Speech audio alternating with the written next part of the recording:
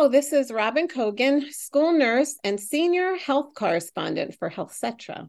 Today's topic is difficult, but far too common. We will be discussing what happens in communities in the aftermath of a mass shooting. The working definition of a mass shooting is 4 or more people injured or killed. According to the Gun Violence Archive, there have been 597 mass shootings in America this year alone. Today's guest is Judy Doran, a school nurse leader and the 2023 Maine School Nurse of the Year. Her community was impacted, as were many towns adjacent to Lewiston, Maine, the epicenter of a recent mass shooting and ensuing manhunt that lasted several days. I'm hoping our conversation will shed some light on what happens in communities in the aftermath of these predictable and preventable tragedies. Judy, welcome to HealthCetra and congratulations on your well-deserved recognition as the 2023 Maine School Nurse of the Year. Thanks, Robin. So happy to have you here. Judy, tell our listeners a little bit about yourself. What brought you to Maine and to school nursing? What brought me to Maine was my adventurous parents who, in the 50s, with their friends, built a little cabin on a little island off the coast. So it was 4 adults and 10 kids. And it was just a magical place and a magical time. I was 2 years old when that started, and then it didn't last forever, but I've been back in Maine since probably my late 20s. And Maine is home. And I know you're very rooted in the community there. Right. And So, yes. sorry. What brought me to school nursing was honestly, like most school nurses, the allure of the schedule. And then I came to love it. I loved the role of being a school nurse. And you do it so well that you are the 2023 Maine School Nurse of the Year. And I am so proud to celebrate that with you. So, Judy, I want to bring this up because you responded to a blog post that I wrote after the Lewiston incident. I called it The Relentless School Nurse because we live in a country that requires a survivor's toolkit for gun violence. And the comment that you wrote to me still resonates with me. I would love for you to read it to our listeners. Sure. I woke up this morning thinking Maine has just been assigned a spot on the dreaded crushed heart geography list. It feels like something really bad happened within your family. You'll get through it, but things have changed forever. The whole world knows some of our geography now for all of the worst reasons and the wrong reasons. And I didn't know that relief and dread could exist in the same place. I'm going to free up some space for hope and hard work.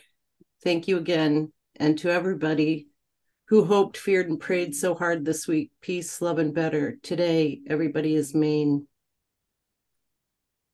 You are such a powerful writer, Judy. I want to break down this message, but I want to start with the end first.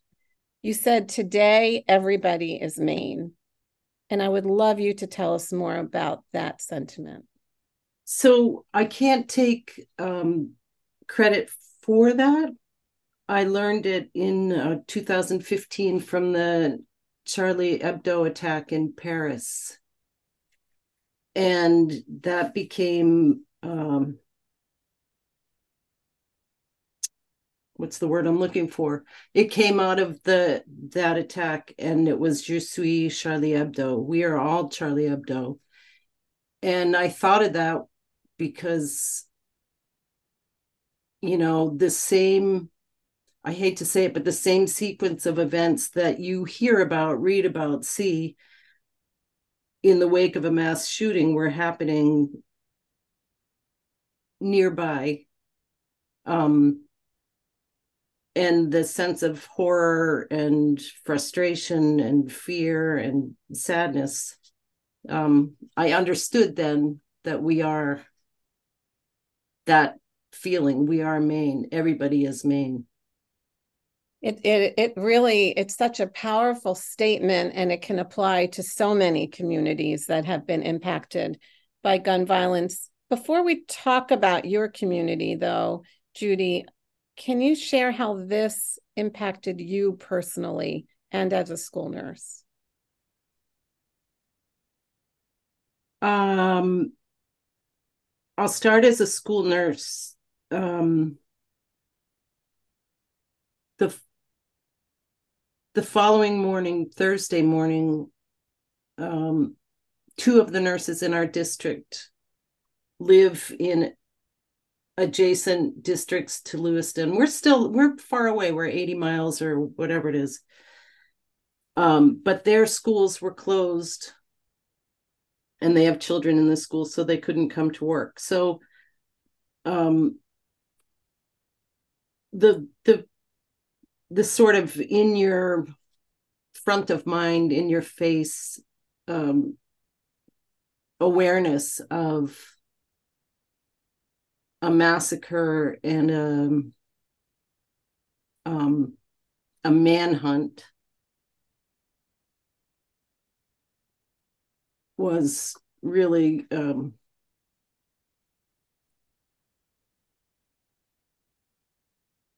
heartfelt.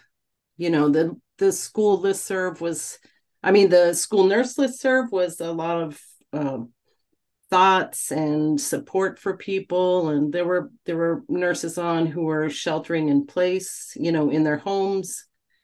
And then you turn around and looked out the door of your school nurse office, and it was la-di-da, life goes on, the kids are playing, and school was happening. So it was a very weird split feeling existence. But there was fear.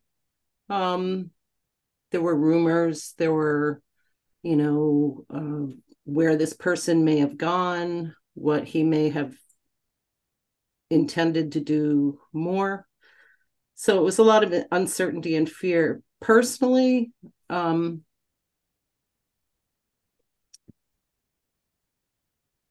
have to be honest, it was predictable what came after the let's say after the person was found with a self-inflicted gunshot wound. The support groups that came out, the speeches, the president came, James Taylor sang at the football game, compassionate care funds, the FBI was involved, the Army, because this whole complicated backstory to this person, which honestly, I don't mean any disrespect, but it completely fulfills the mental health narrative that happens. And the reality is, if we have these weapons, we will have these massacres. If we have cars, we're going to have car crashes. So it's important to understand what happened. But we have very, very lax gun laws. Looks like some communication was missed, and this is what happens. And, in one of our focus groups last year, I think we went around the whole table, and every nurse there said, it's not if, but when. So it was kind of a feeling of resignation, like, okay, that's when it was. That's a huge statement. Yeah, and I think that's kind of the sentiment that we feel in school. It could so easily happen. And that's the very disturbing thing, because it is predictable and therefore it should be preventable. But as you said, there's these, the points of the points where all along the way where somebody could intercede did not happen, or communications were broken down, and there's lessons to be learned about taking every single threat or even a perceived threat seriously. It does impact a sense of safety in a community. And you mentioned a few things, but have you seen specific ways that you've noticed people coming together for support? Was it received? How has the community changed? My community, I don't think there's any change in it. There may be, I don't know. But again, we're not right next door. I think one of the communities there were four of the victims were from the deaf community in Maine. And that's a really very, these people school together and are known to each other. And that group has been so powerful in supporting each other, but so heartbreaking to watch. So in the community of Lewiston, it looks like there's a lot of support, and there is. I mean, I'm sure there is. Specifically, I don't know what, there's a lot of links everywhere. The governor is saying where to go for mental health. There is the Volunteer Lawyers Project, Pine State Legal, which is Pine Tree Legal, I guess it is, to help with survivors.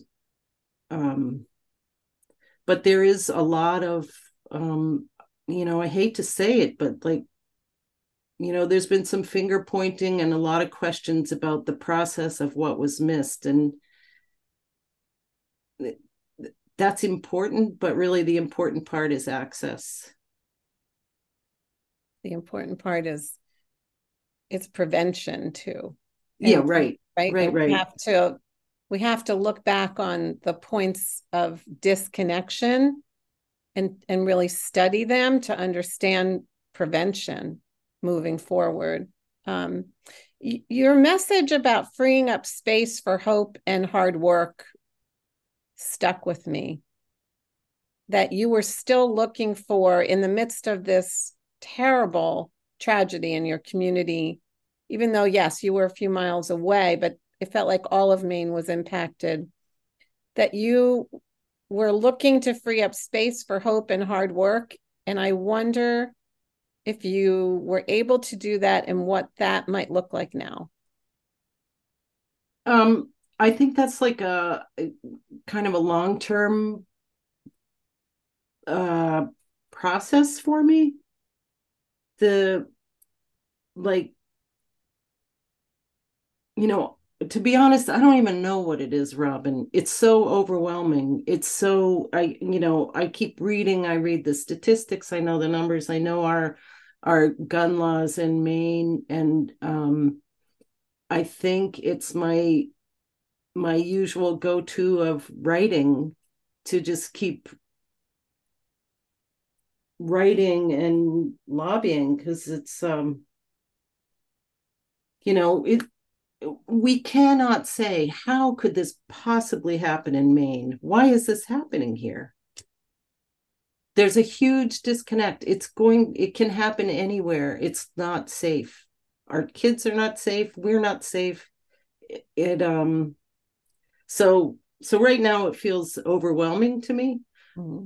But I think I'm just going to have to focus on writing and listening, learning more. I think some of the work that we did last year, I think the initiative to teach school nurses how to talk to people about guns, I think that would go a huge way. I mean, this is a little bit off track, but when we were on our way to the conference to to be honored as school nurse for the year, we pulled into like a little roadside dive because my husband was starving, and I stayed in the car, and the guy parked in a truck next to me, and he jumped out, this, you know, kind of big burly guy with this enormous gun on his hip.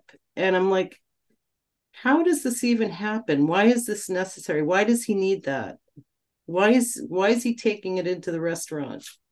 How have we gotten to this place? Yeah. Right. Well, you certainly are an incredible writer. Your advocacy is well known, and I can see you making strides once you are able to kind of synthesize what has happened and what this means moving forward. That grant you talked about for school nurses, we are looking for funding to expand that and be able to train all school nurses on how to have these conversations about safe storage, which is the lowest hanging fruit and would immediately save lives, just immediately, from stopping unintentional shootings, suicide by gun where they're not stored properly. So there's a lot that we can do in terms of our own advocacy and activism. And sometimes it takes being adjacent to a horrific issue to spark something inside of each of us.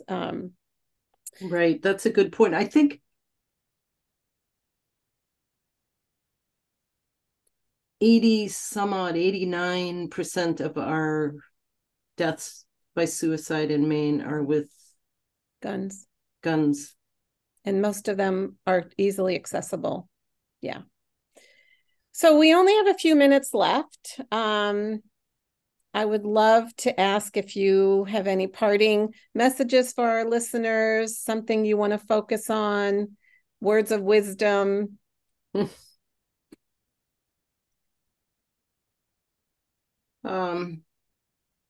don't know about words of wisdom, but I would encourage, maybe if you feel compelled to donate to a fund, maybe write a letter to the editor or to your legislator at the same time. Make it a two-part process. We're up against a really powerful machine. And there is a huge disconnect about a well-armed militia and people with war machine guns in their hands.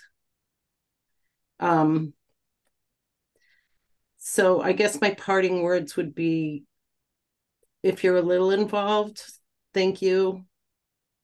If you can get a little more involved, thank you. And thanks to Robin for all the work that she's done for this. Thank you. Well, really, thank you for joining Helsetra today, Judy. Really, from the bottom of my heart, and I know school nurses all across the country, we wish your community safety and healing. And really, today and every day, everyone is Maine or could be Maine. So this is Robin Cogan signing off for Helsetra. Be safe, everyone.